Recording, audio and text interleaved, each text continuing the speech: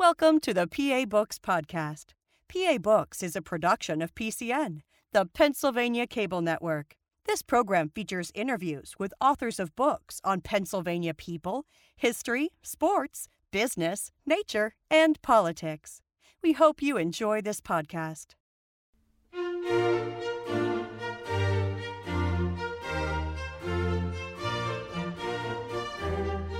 This week on PA Books, Martha Capwell Fox, author of Geography, Geology, and Genius.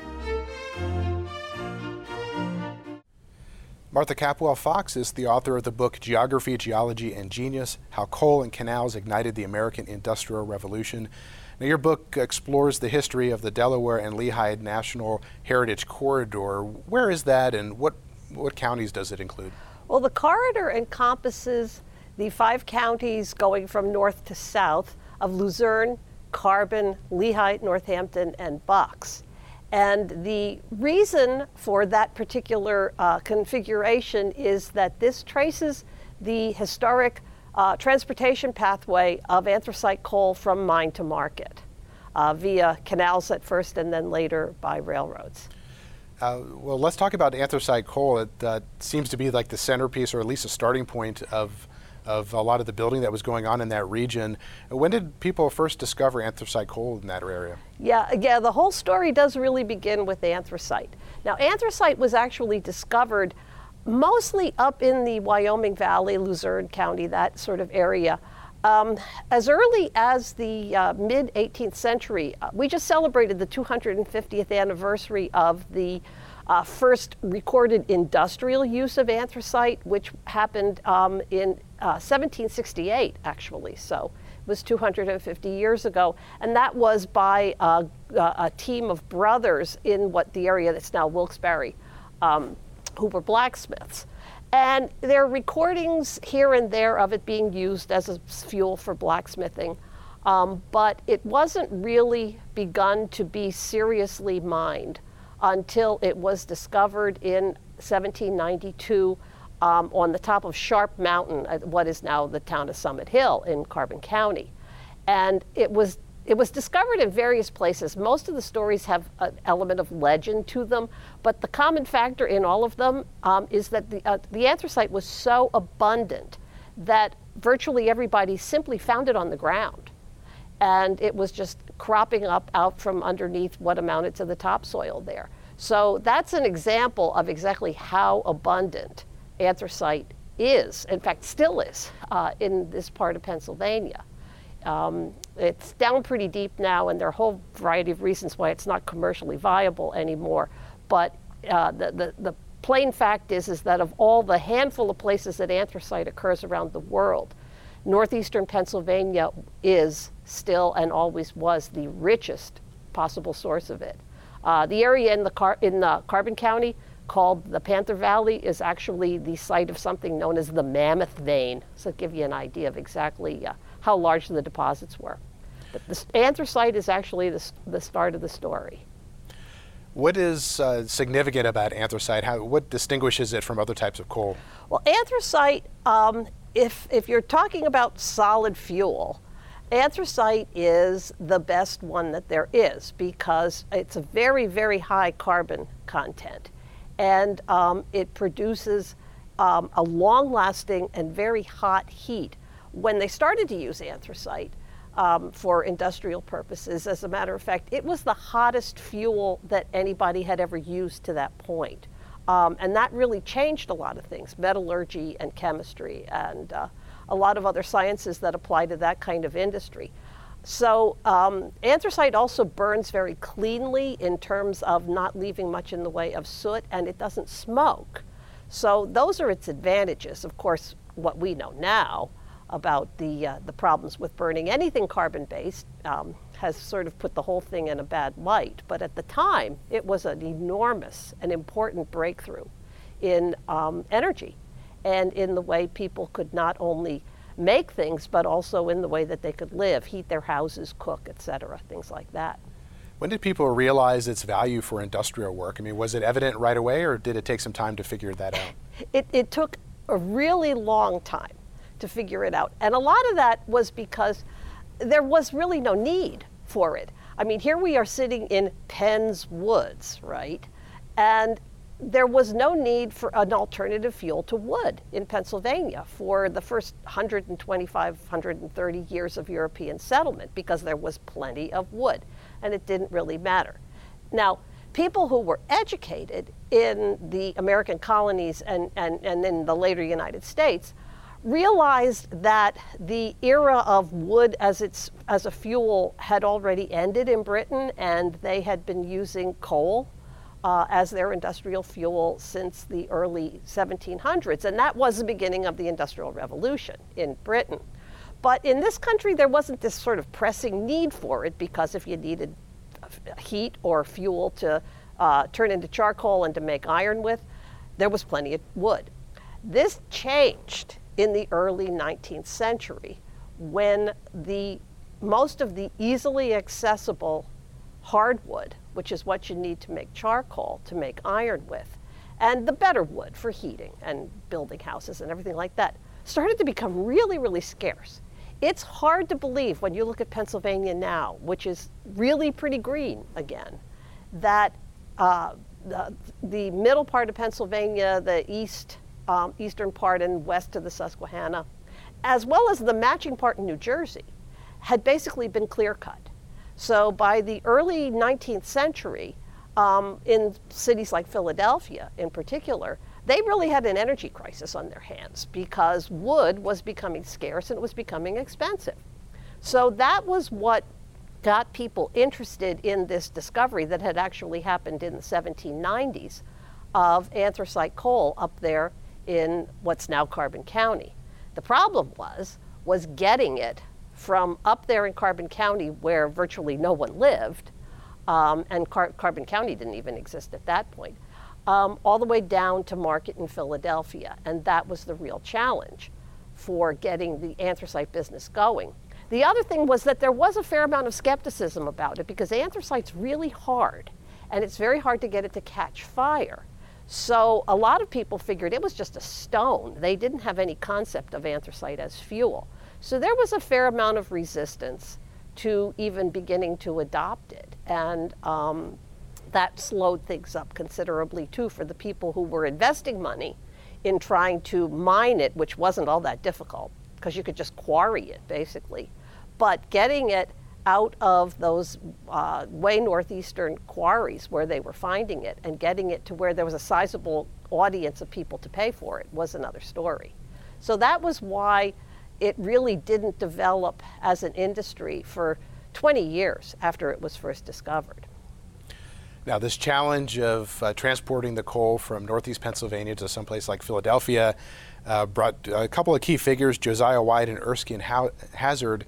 Who were they, and what role did they play in the development of this area? Well, Josiah White and Erskine Hazard were an amazing duo, really. White was a Quaker, and he was really a self-made man. And a very ambitious one. He did not have a tremendous amount of formal education, but as a young man, he apprenticed himself to a relative in Philadelphia who was in the hardware business. And he learned enough of the hardware business in a short period of time that he went into business for himself in his early 20s. And he set himself the goal of making $40,000. Now, this is in 1815 money. That he could retire at 30 and then do good with the money that he had, because $40,000 was just an enormous fortune. And he did sort of make that, but that process fell off the rails for a variety of reasons. But after he lost his wife, which was one of the first things that sort of derailed his life plan, he met Erskine Hazard. Now, Hazard was from a totally different background. He was from a very wealthy Philadelphia family. His father had been the second Postmaster General of the United States, and he had also founded one of the very first insurance companies. So they were very well connected, to say the least. And the two of them together went into business opening a wire and nail mill on the banks of the Schuylkill, a little bit outside of Philadelphia. It's in the city now, but it was outside of the city. And they promptly bumped up against the fact that they started this business in 1812. Now, if you were going to make wire or nails in those days, you were buying bar iron, and you needed some way to heat it so that you could stretch the wire, draw out the wire, or chop it into nails. And at that point, the whole energy crisis had really come to a head. Firewood was even more expensive than ever, and a lot of people in Philadelphia and in the Middle Atlantic states had turned to two alternative sources, both of which were bituminous coal. One source was from Virginia.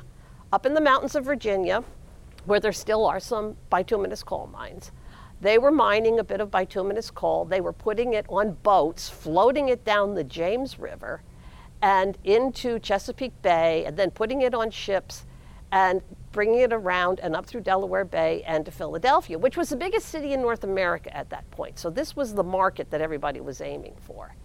And so there was this soft coal coming in that way. And the other way it was coming into the United States was as ballast in British ships that we were trading with. And that came to a screeching halt in both cases when the British blockaded the American coast in 1812, when the War of 1812 began. So now they had no coal and they had no wood. There was a little bit of anthracite making its way down to Philadelphia periodically, mostly in wagons. Now, this was not a good way to make money in the anthracite business because you couldn't carry much in a wagon, and it took a really long time because there were hardly any roads north of Bucks County, basically. And so they bought a load of this anthracite coal, and they put it in a furnace. And fortunately for us, both Hazard and White were really good letter writers and diarists. And so we know this really kind of charming story about how they fiddled with it in the furnace in their wire mill. And they couldn't get it to light. And this was in November, which is germane in a second to the story. They put it in the furnace, they could not get it to catch fire, and they got disgusted and they gave up, shut the furnace, and everybody went home. But it turned out that one of their workers had left his jacket in the mill, and when he went back to get it, he opened the door of the building and it was warm inside. And when he went and looked at the furnace, it was white hot. And somehow or another, this is unexplained, he summoned White, who then summoned his workers. Now, this is not telephones. I'm not sure how one did this in the middle of the night, but they did. And they went back to work in this wonderful heat that was being generated by this load of anthracite and did a day's worth of work in a few hours because of the tremendous heat that this anthracite was putting out. And what they had accidentally discovered, which was also discovered in a few other places earlier and later, was that anthracite burns in a closed furnace with an updraft of air.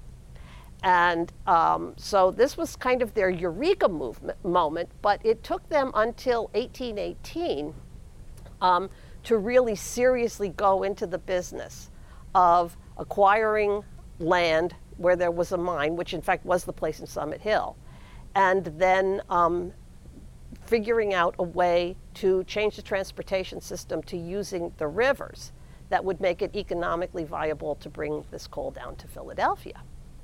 Now, you mentioned at one point that White and Hazard leased 10,000 acres of land from the Lehigh Coal Mine Company for an ear of corn. Is that a common means of remuneration? There were still, I believe this is based in Old English law, it's known as a quit rent, and I think it also sort of signifies that the leaser or seller does not consider the property to be necessarily all that immediately valuable. For instance, where I live in Catasauqua, we have a house that was built by a man who signed the Declaration of Independence named George Taylor, who coincidentally was also an ironmaster, but much earlier than we're talking White and Hazard. And the land that house is on and that Catasauqua is on was deeded by Letitia Penn to the first lessor for one red rose a year to be presented on the last Sunday in June. And so this is a ceremony that gets revived periodically in Lehigh County. But so yeah, the same sort of thing, 10,000 acres for an ear of corn, and that 10,000 acres is still worth a lot of money, even though not for the coal business anymore. And so what they did was they actually first leased and then bought outright the quarry mine that was on top of Sharp Mountain in what's now Summit Hill. And the problem there was that it's up there on this mountain. It's 9 miles from the Lehigh River. And the only reasonable way in those days to move any kind of heavy, bulky cargo was by water. So they went to the legislature in Harrisburg and they said, look, if we can solve this problem of transporting coal, it's going to be good for the United States. It's going to be good for Pennsylvania. It's going to be good for us. And to do this, we now have a plan to make the unnavigable Lehigh River navigable. But if we're going to take this risk, you have to give us control of the Lehigh River. And the legislature said, sure, everybody goes broke in this stupid coal business. You're going to lose your shirt. They said, we're giving you the privilege of bankrupting yourselves. And so they got an amazing amount of control, not only of the Lehigh itself, but of the water rights, which proved to be a big deal later on, of the control of the tributaries, and basically ownership of all the land on the banks of the Lehigh for the entire run of it from above Stoddartsville down to Easton. And unfortunately for the legislature, their dream of getting it back in a hurry didn't work out because the Lehigh was privately owned by Lehigh Coal and Navigation until 1966. And then the legislature demanded the river back. So Lehigh was the only privately owned river in the United States for well over 150 years. So you mentioned that the river was not navigable. What did they have to do to change that? Well, White was an incredibly inventive man. They both were, really. And at one point, no one held more patents in the United States than Josiah White, most of which were for small tool kind of related things. But in the case of making the river useful, he tapped some really ancient knowledge that involved hydrostatic dams. Now, basically what that is a low-head dam, only maybe 3 feet high or so, and at one end of it is a triangular gate of a sort, basically 2 gates that are held upright if the water is allowed to flow underneath them and hold them together. And so what they would do is they filled these flat bottom arcs, as they called them, which were basically rafts with real shallow sides. And each one of those arcs held about 10 or 12 tons of coal. And they would fill up these flat bottom boats and with this coal, which was not a tremendous amount, link the boats together so that there would be 10 or 12 of them. And they were really unwieldy. There would be a man in the front with a fending pole and a man in the back with what amounted to sort of a sweep oar to try to help to steer this thing. And then when they had them lined up in the deeper water behind the dam, the problem with the Lehigh is the Lehigh in a lot of places, most places, is shallow and rocky most of the time. And this is what they were trying to overcome. So somebody on the front of the first boat would have to get on top of the dam and release the valve that was putting water underneath the gate. With no water holding the gate up anymore, it would fall down and the rush of water would go through this sluice and all these boats would ride this sluice down to the next dam, kind of like an amusement park ride. It must have been really exciting.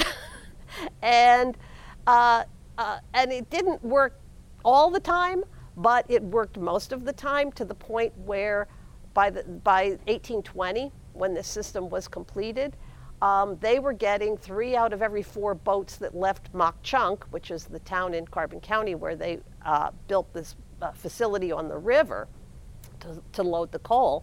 And they would get it down to Easton, and then they would come down the Delaware to Philadelphia. By 1820, they were delivering 20,000 plus tons of coal to Philadelphia. And as soon as people found out exactly how great it was at heating and cooking and blacksmithing with it, every bit of coal that they could deliver to Philadelphia was bought immediately. So that was really the beginning of widespread use, at least in one area of the country, of anthracite coal. The trouble with this system, however, was that it was one way. So they were forever having to build these boats, which was where that 10,000 acres of woodland came in, and they would float down from Mauch Chunk down to Philadelphia, but they couldn't come back up. because of course in those days there was no motors or anything like that. And so the boats would get broken up and they would sell the lumber for construction in Philadelphia. And the boat crews would have to make their way overland all the way back up to Mauch Chunk, which is about 160 miles and was a really difficult trip in those days. And then they would do it all over again. So is this gate and dam system, is that what the Bear Trap dams were, or was that something else? That is the Bear Trap dams, yes. There were 13 of them on the Lehigh between Mauch Chunk and Easton, which is about 45 or 46 miles. And then once they were down onto the Delaware, which the Easton is at the mouth of the Lehigh where it empties into the Delaware, then the Delaware is considerably calmer.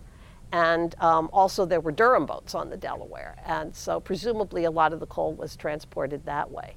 So, I mean, even big places like University of Pennsylvania had a hospital, which was the biggest one in Pennsylvania, or probably in the United States. And they were overjoyed to have this really excellent source of heat to heat what was for that time a really big building.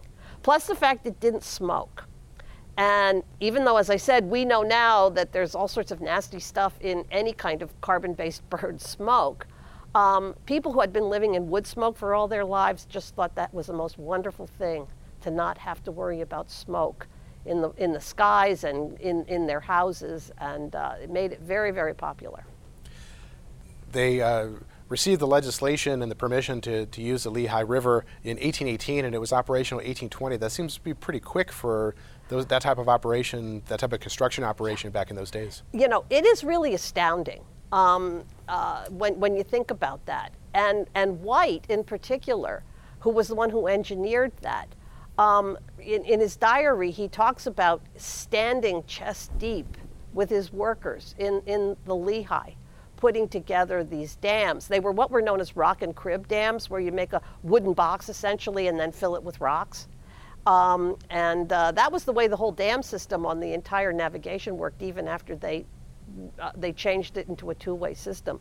It was a remarkable effort, but what's even more remarkable is that when they decided that this one-way system was just not economical enough anymore, plus the fact that the Erie Canal had been completed by 1825, and there was finally enough civil engineering knowledge in this country, which had not existed before, to construct other canals.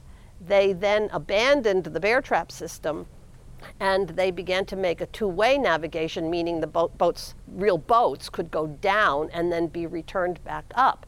And how they did that was they built 9 dams, 9 solid dams this time, between Mauch Chunk and Easton. And the dams did 2 things. They made the river behind the dams deep enough and slow enough for boats that ultimately carried as much as 100 tons of coal on them, on the river itself. And there are still places along the Lehigh where you can see the results of that kind of navigation. It was called slackwater navigation on the river. And the other thing that the dams did was that they fed water into the ditch parts of the canal. And this was a really brilliant solution because it meant that, first of all, they only had to dig about 35 miles of ditch as opposed to a full 46 miles from Mauch Chunk to Easton. And it also meant that there was always water available to go into the ditch part of the canal. And that seems like a no-brainer, but in the 19th century, keeping canals watered was a very, very big problem. And this way, as long as there was water behind those dams, there was water in the ditch part of the canal. And we have some pictures, actually, that show places where there was almost no water coming over the dams, but it was all going into the canals. So it was a brilliant system. Now, one of the key figures that helped with the development of this canal was Canvas White. Who was he? Canvas White was a very young man, and this is also emblematic of the humility, in a way, the personal humility that White and Hazard had, is that when they realized that there was help to be had, they tapped it.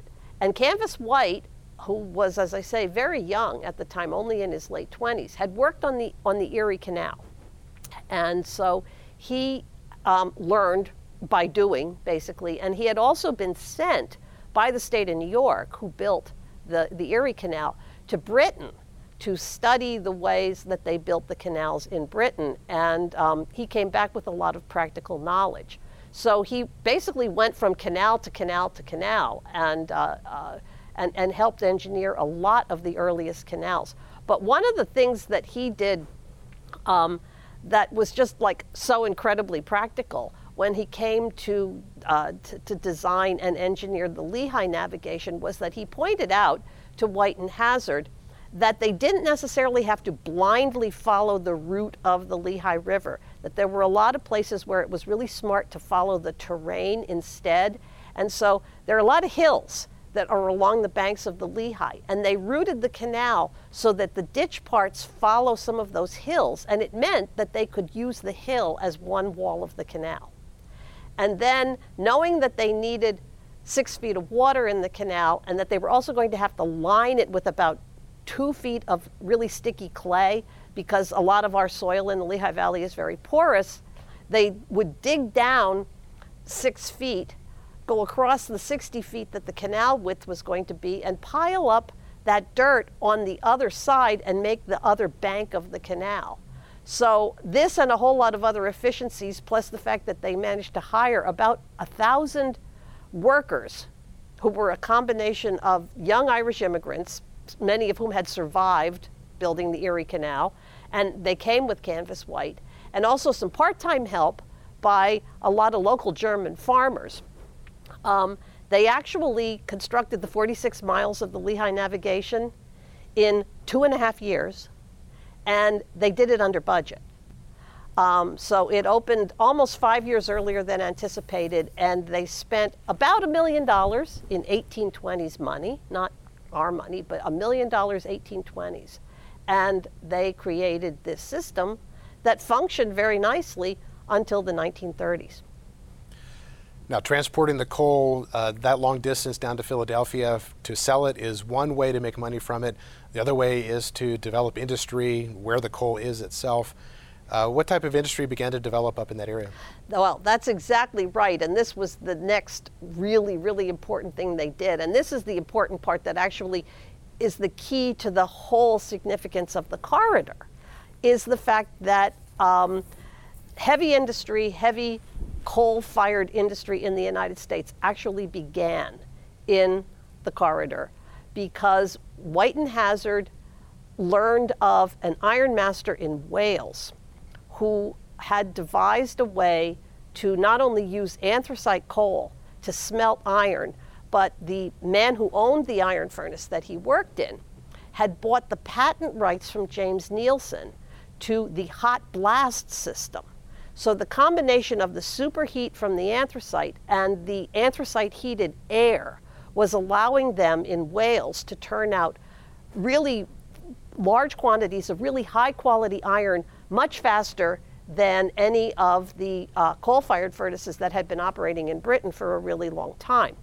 Now, like I said earlier, educated Americans were well aware of the fact that the United States was more than 100 years behind Britain in terms of being able to produce heavy industrial products. Basically, the United States was an agrarian and to a lesser extent a mercantile society. We had no real industrial base whatsoever. So in 1838, the Lehigh Coal and Navigation Company directed Erskine Hazard to go to Wales and to secure the patent rights for this process. Now, a lot of people had already tried to use anthracite to smelt iron. In fact, White and Hazard built a furnace in Mauch Chunk in the late 1820s, and they tried to do it, but nobody knew how to build a furnace that was strong enough to contain the heat that anthracite makes and the heat that you need to smelt iron. So they blew up a lot of furnaces, all up and down the route of both the Lehigh and the Schuylkill. So they figured, okay, here's somebody who knows how to do this. So let's go find out how they do it and get the rights to do it in the United States. Well, when Hazard got to Wales and he saw the process, he realized that what they really needed to do was to have someone come to Pennsylvania and do it. And George Crane, who was the man who owned this furnace in Wales, was generous enough to suggest that Hazard talk to his ironmaster, who was a man named David Thomas. And so he did, and he made Thomas a very generous offer to come to Pennsylvania, and Thomas was reluctant to do it. He was well established in his industry in Britain. He had an elderly mother who he was pretty certain he would never see again if he emigrated to the United States, but his wife convinced him that their sons would have more opportunity in the United States than they would in Britain. And she was right. So he signed a 5-year contract on New Year's Eve of 1838 and spent the first half of 1839 busily collecting all the equipment he was going to need to bring to Pennsylvania and build an iron furnace on the banks of the Lehigh Canal. What turned out, however, was that a lot of the equipment was too big to fit in the ship. And so, minus most of his equipment, but with everything in his head, he left for Pennsylvania in May of 1839, and he arrived in what's now Catasauqua, which was nowhere in those days, but alongside Lock 36 on the Lehigh Navigation, which had been chosen for its water power potential. And he broke ground for this furnace in August of 1839, and in what's an extraordinary scenario, he put the furnace into blast on the 4th of July, 1840. Now, this is a man who came without any of the equipment he was used to, who was forced to use a water wheel instead of a steam engine to power his blowing engines, who was, as he mentions it in his letters home, a Welsh-speaking island, his family, this is, in a sea of only German speakers. And he accomplished this. And it's truly remarkable. And in the first day, 4th of July, 1840, which is the birthday of the American Industrial Revolution, he made more iron in one day than a charcoal-fired furnace could make in a week. And this was the start of the United States being able to produce iron and then later steel in large quantities in a short period of time. So this is the real significance of the corridor. A lot of other wonderful things happened later because of this beginning that attracted money and investment and talented people and immigrant labor. But this is the real beginning of the significance, and it's nationally significant. Pretty quickly, anthracite began to be used everywhere in eastern Pennsylvania to make iron, to the point where eastern Pennsylvania, including also places like Chester County and Schuylkill County and Berks, produced 60% of all the pig iron that was made in the United States at the time of the Civil War. How long did it take the iron industry to just grow in this region? Oh, almost no time at all. Like I said, if you add in some of the surrounding counties, as well as then New Jersey as well, in Warren County and Sussex County, Morris County, eastern Pennsylvania and New Jersey were essentially the absolute center of iron making in the United States. And that really persisted until about the 1870s. And then it began to shift a little bit further west. But it really was the most important iron center. And this also led to an explosion of education because places like Lehigh University and Lafayette College were founded because the people who were starting to make money in this business, like Asa Packer and Ario Pardee, realized that what we needed in this country was not just the physical labor, but the people who had the engineering and metallurgic and chemical knowledge to mine efficiently and safely, to engineer bridges and railroads and buildings and other industrial facilities. And so the education was also a really pretty early beginning of that, technical education in the United States. And it was as a result of all of this industry beginning to come. Now, we talked about canal building, but railroads were also developing during this time period. And one of the first in that area was the Mauch-Chunk Gravity Railroad. When was that built? Yes, well, that's the amazing thing, because the Gravity Railroad was being built the same time as they were building the two-way navigation. So talk about spreading yourself a bit thin. But actually, there again, Josiah White's genius at thinking through a situation really made that go a lot faster than they would have anticipated. When they first started to mine the coal up on the top of Sharp Mountain, as I mentioned, they were 9 miles away from the coal docks, such as they were in Mauch Chunk on the banks of the Lehigh River. So the most efficient way, in fact, the only way, to get the coal from the mine down the mountain, because this is also about a 450-foot difference in elevation between the mine and the river level, White had a road built that was the first road in the United States that was built with a standard declivity, meaning that it made the same angle of steepness all the way down the hill rather than following the terrain, going up and down and weaving around all of the various obstacles in the way. It was pretty much a straight line road. You can still see remnants of it if you go hiking in the hills above Jim Thorpe right now. You can see where the dirt is piled up. And so it was pretty much of a straight line, a smooth, relatively speaking, smooth, straight stone road. And when they went to build the Gravity Railroad, he simply built the Gravity Railroad right on top of it. And so interestingly enough, the managers of Lehigh Coal and Navigation who were in Philadelphia were kind of reluctant to think about railroads. It was a very, very new thing. The longest railroad to that point that had been built in this country was about 3/4 of a mile from a mine to a quarry or something like that in Massachusetts. And here we're talking 9 miles. And so it wasn't railroad in the way that we think of it, because it was stone sleepers and wooden rails with strap iron on top of them.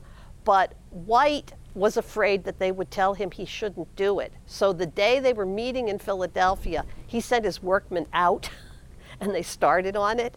And by the time he got word, because, let's remember that mail was about the fastest way you could get something. By the time he found out that they had said, well, let's wait on this, they had it half done. And it was completed in 5 months. Now that was the beginning of the first of the rail transports. Eventually this grew into the very elaborate switchback railroad, which made it a lot faster to get empty cars back up the mountain rather than having the mules pull them up. But it was genius, and it was the first long range railroad that was ever built in the United States.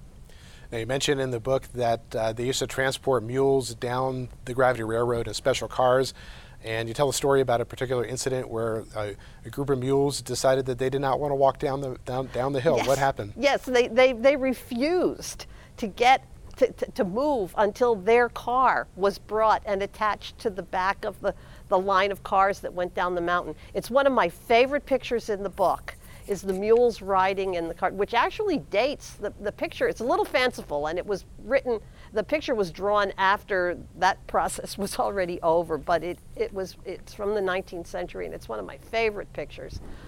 Even the mule sort of hanging over the side looking like it might be a little sick.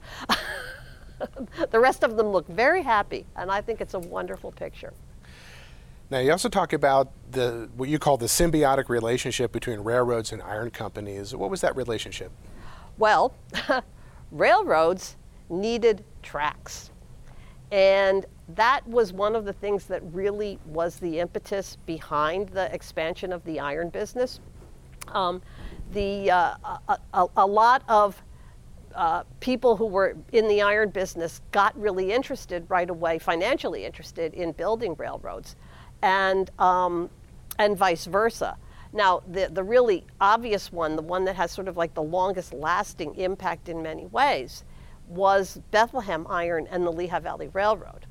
Asa Packer, who actually started and made his early fortune in the canal business, ultimately became the Lehigh Navigation's biggest competitor, because he decided that he was going to build a railroad that followed the exact same route that the canals did from the coal fields in northeastern Pennsylvania down to at least to Easton, and ultimately by that point, Philadelphia and to New York and beyond. So he started to build the Lehigh Valley Railroad in the 1850s, the mid-1850s. And as they were going along, he found that he was having to buy rails from a foundry in Scranton that was owned by a man named Moses Taylor, who was building his own railroad, which became the Lackawanna. And they were, of course, in direct competition for pulling coal out of more or less the Wyoming Valley mines. And so he did not like that. And so he directed his chief engineer, who had constructed the Lehigh Valley Railroad for him, Robert Sayre, to start an iron company that would make rails for him. And Sayre, who had already persuaded him to move the headquarters of the Lehigh Valley Railroad from Mock Chunk down to South Bethlehem, because the Lehigh Valley Railroad junctioned with the North Penn Railroad that came up from Philadelphia. So it was already becoming a major rail hub for the time, and this is before the Civil War. So Sayre bought control of a sort of foundering iron company that was called Saucana, and he got it going slowly because the Civil War started, but his best move was that he hired a man named John Fritz, who was a brilliant metallurgist engineer who had invented a machine called the three-high rail. And what that did was it produced better rails faster than anybody had been able to do. And he was working at the Cambria Iron Works in what's now Johnstown. And Fritz was persuaded to move to Bethlehem by a nice salary, and Sayre's cheerleading. We have a copy of a letter that he sent to Fritz to persuade him to move, where he basically said that the Lehigh Valley is where it's all going to be. And so Fritz moved. It took them until 1863 to get it going because of the problems with manpower and materials and everything with the Civil War. But then by the end of the Civil War, Bethlehem Iron was one of the biggest rail producers. And virtually their only customer was the Lehigh Valley Railroad. This company was what eventually became Bethlehem Steel. Now, another industry that developed in this area was the cement industry. What was special about the Lehigh Valley area that led to this development? Well, once again, we go back to the canals, which is one of the amazing things about this.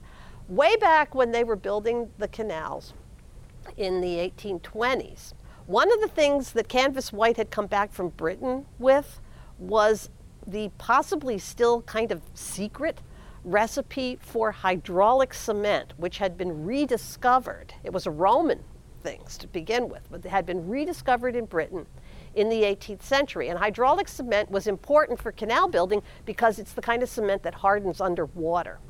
So this was what they used in building the locks in particular, while they were building the two-way navigation.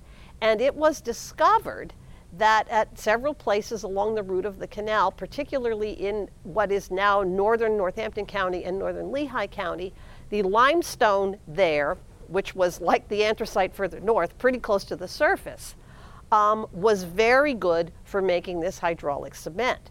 So there were kilns that were built on either side of Lehigh Gap for a while, and then eventually most of them were built in the Northampton area. And they were producing hydraulic cement in fairly small quantities for use in plugging holes in the canal and fixing stoneworks and things like that.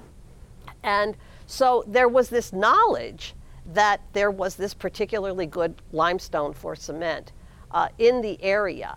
And no one had really exploited it on a major scale, but after the Civil War, a man named David Saylor was persuaded by a few other businessmen to begin to explore the possibility of a cement business. And in the process of doing that, Saylor discovered that the limestone underneath the northern parts of the Lehigh Valley in what's known as the Jacksonburg Formation is the perfect mix of different types of limestone to produce Portland cement, which again was something that had been discovered in Britain, but no one had known how to do it in the United States. So there again, the establishment of the first of the cement mills very rapidly led to a whole chain of them being built. Mostly they attracted outside investors who came to the Lehigh Valley and began to open quarries. And you can pretty much, if you look at a map, you can see them like almost like beads on a string.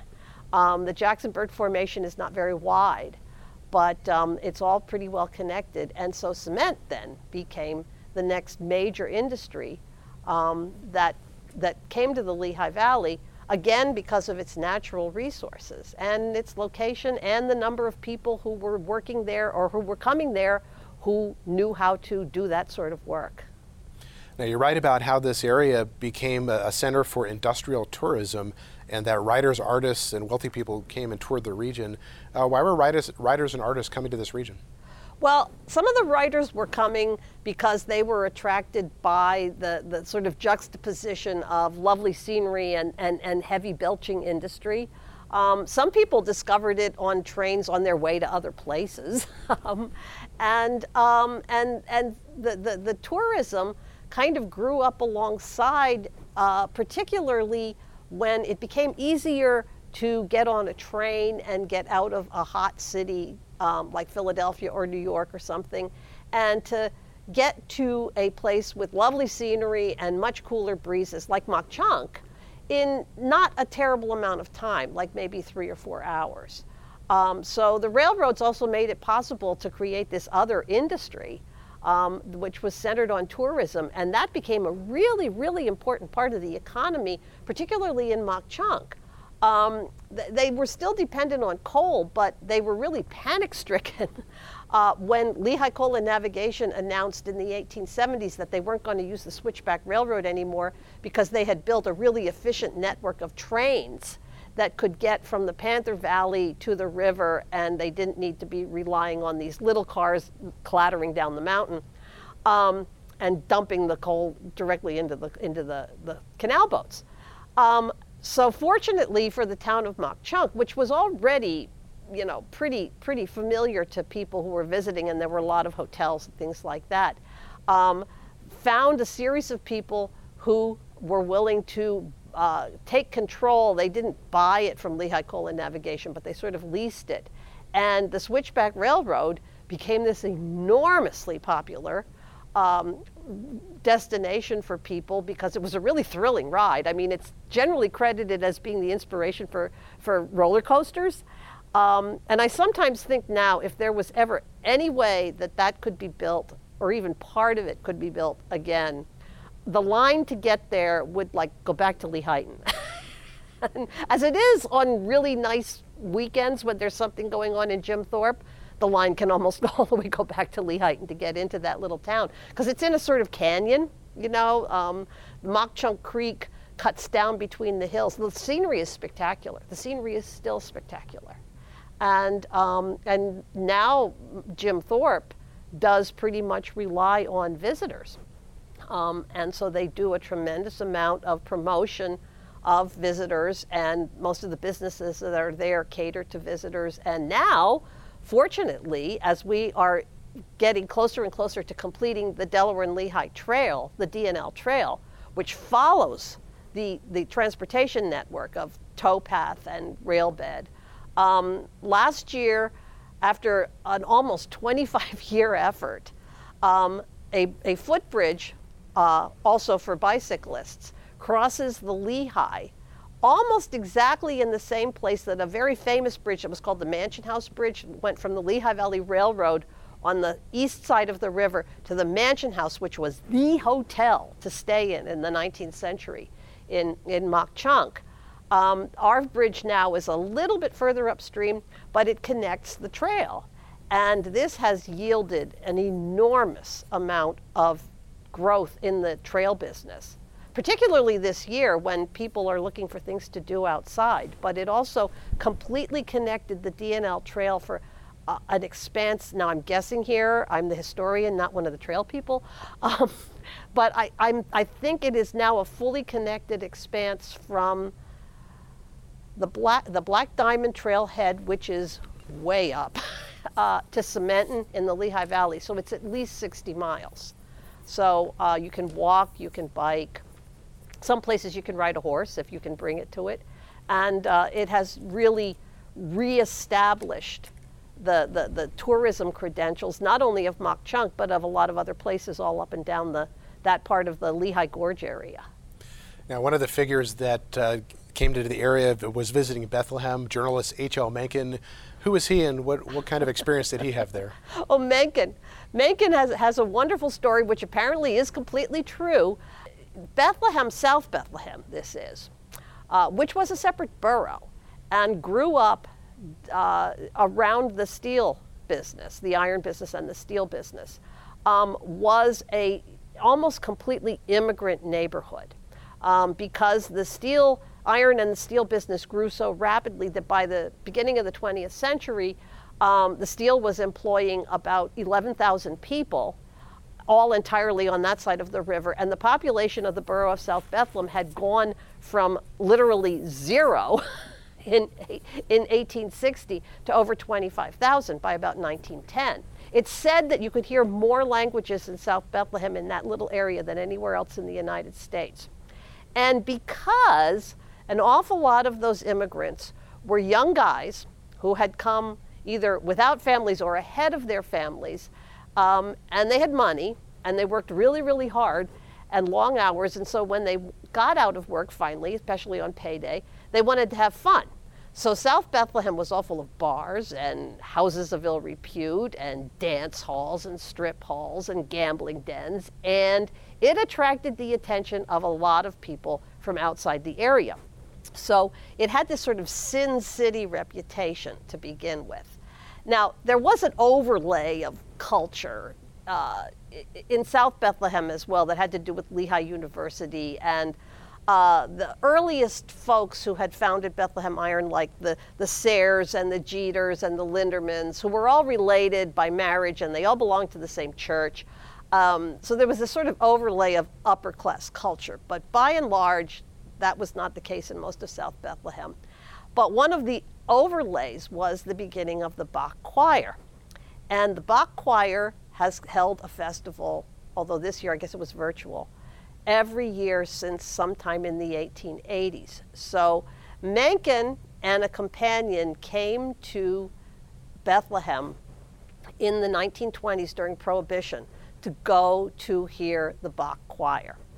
And then they decided afterward that they needed a little liquid refreshment too, and they persuaded a cab driver to take them to one of the numerous speakeasies that were all over, not only South Bethlehem, they were in a lot of places in the Lehigh Valley, but South Bethlehem probably had one on almost every corner.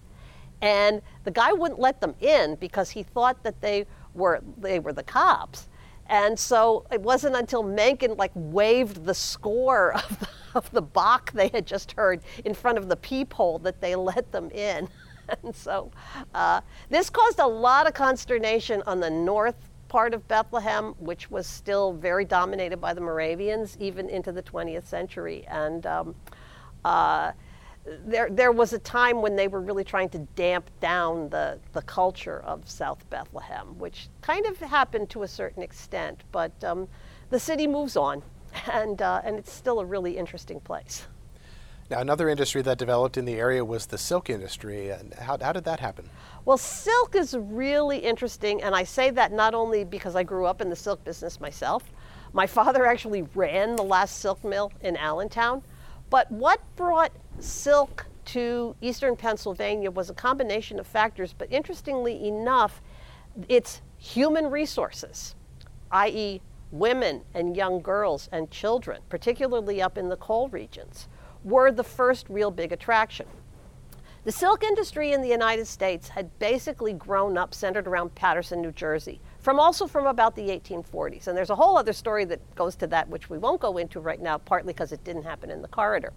But by the 1880s in Paterson, there had been changes in technology and changes in the immigration profile there that meant that the old guard of skilled, mostly Anglo-Saxon, a lot of them British immigrants, silk workers, were not only dying off, but were being replaced because the machinery was much easier to handle than it previously had been. And the influx of Eastern European immigrants who had been working in the silk industry in Europe changed the profile of the industry there. The thing is that a lot of those folks who came from Eastern Europe were also socialists. And so for the first time, Paterson started to have labor trouble. And the silk magnates in Paterson did not like this. And so they started to look around for someplace else to expand into, and the first place that they landed on was the northeastern part of Pennsylvania, the coal regions essentially.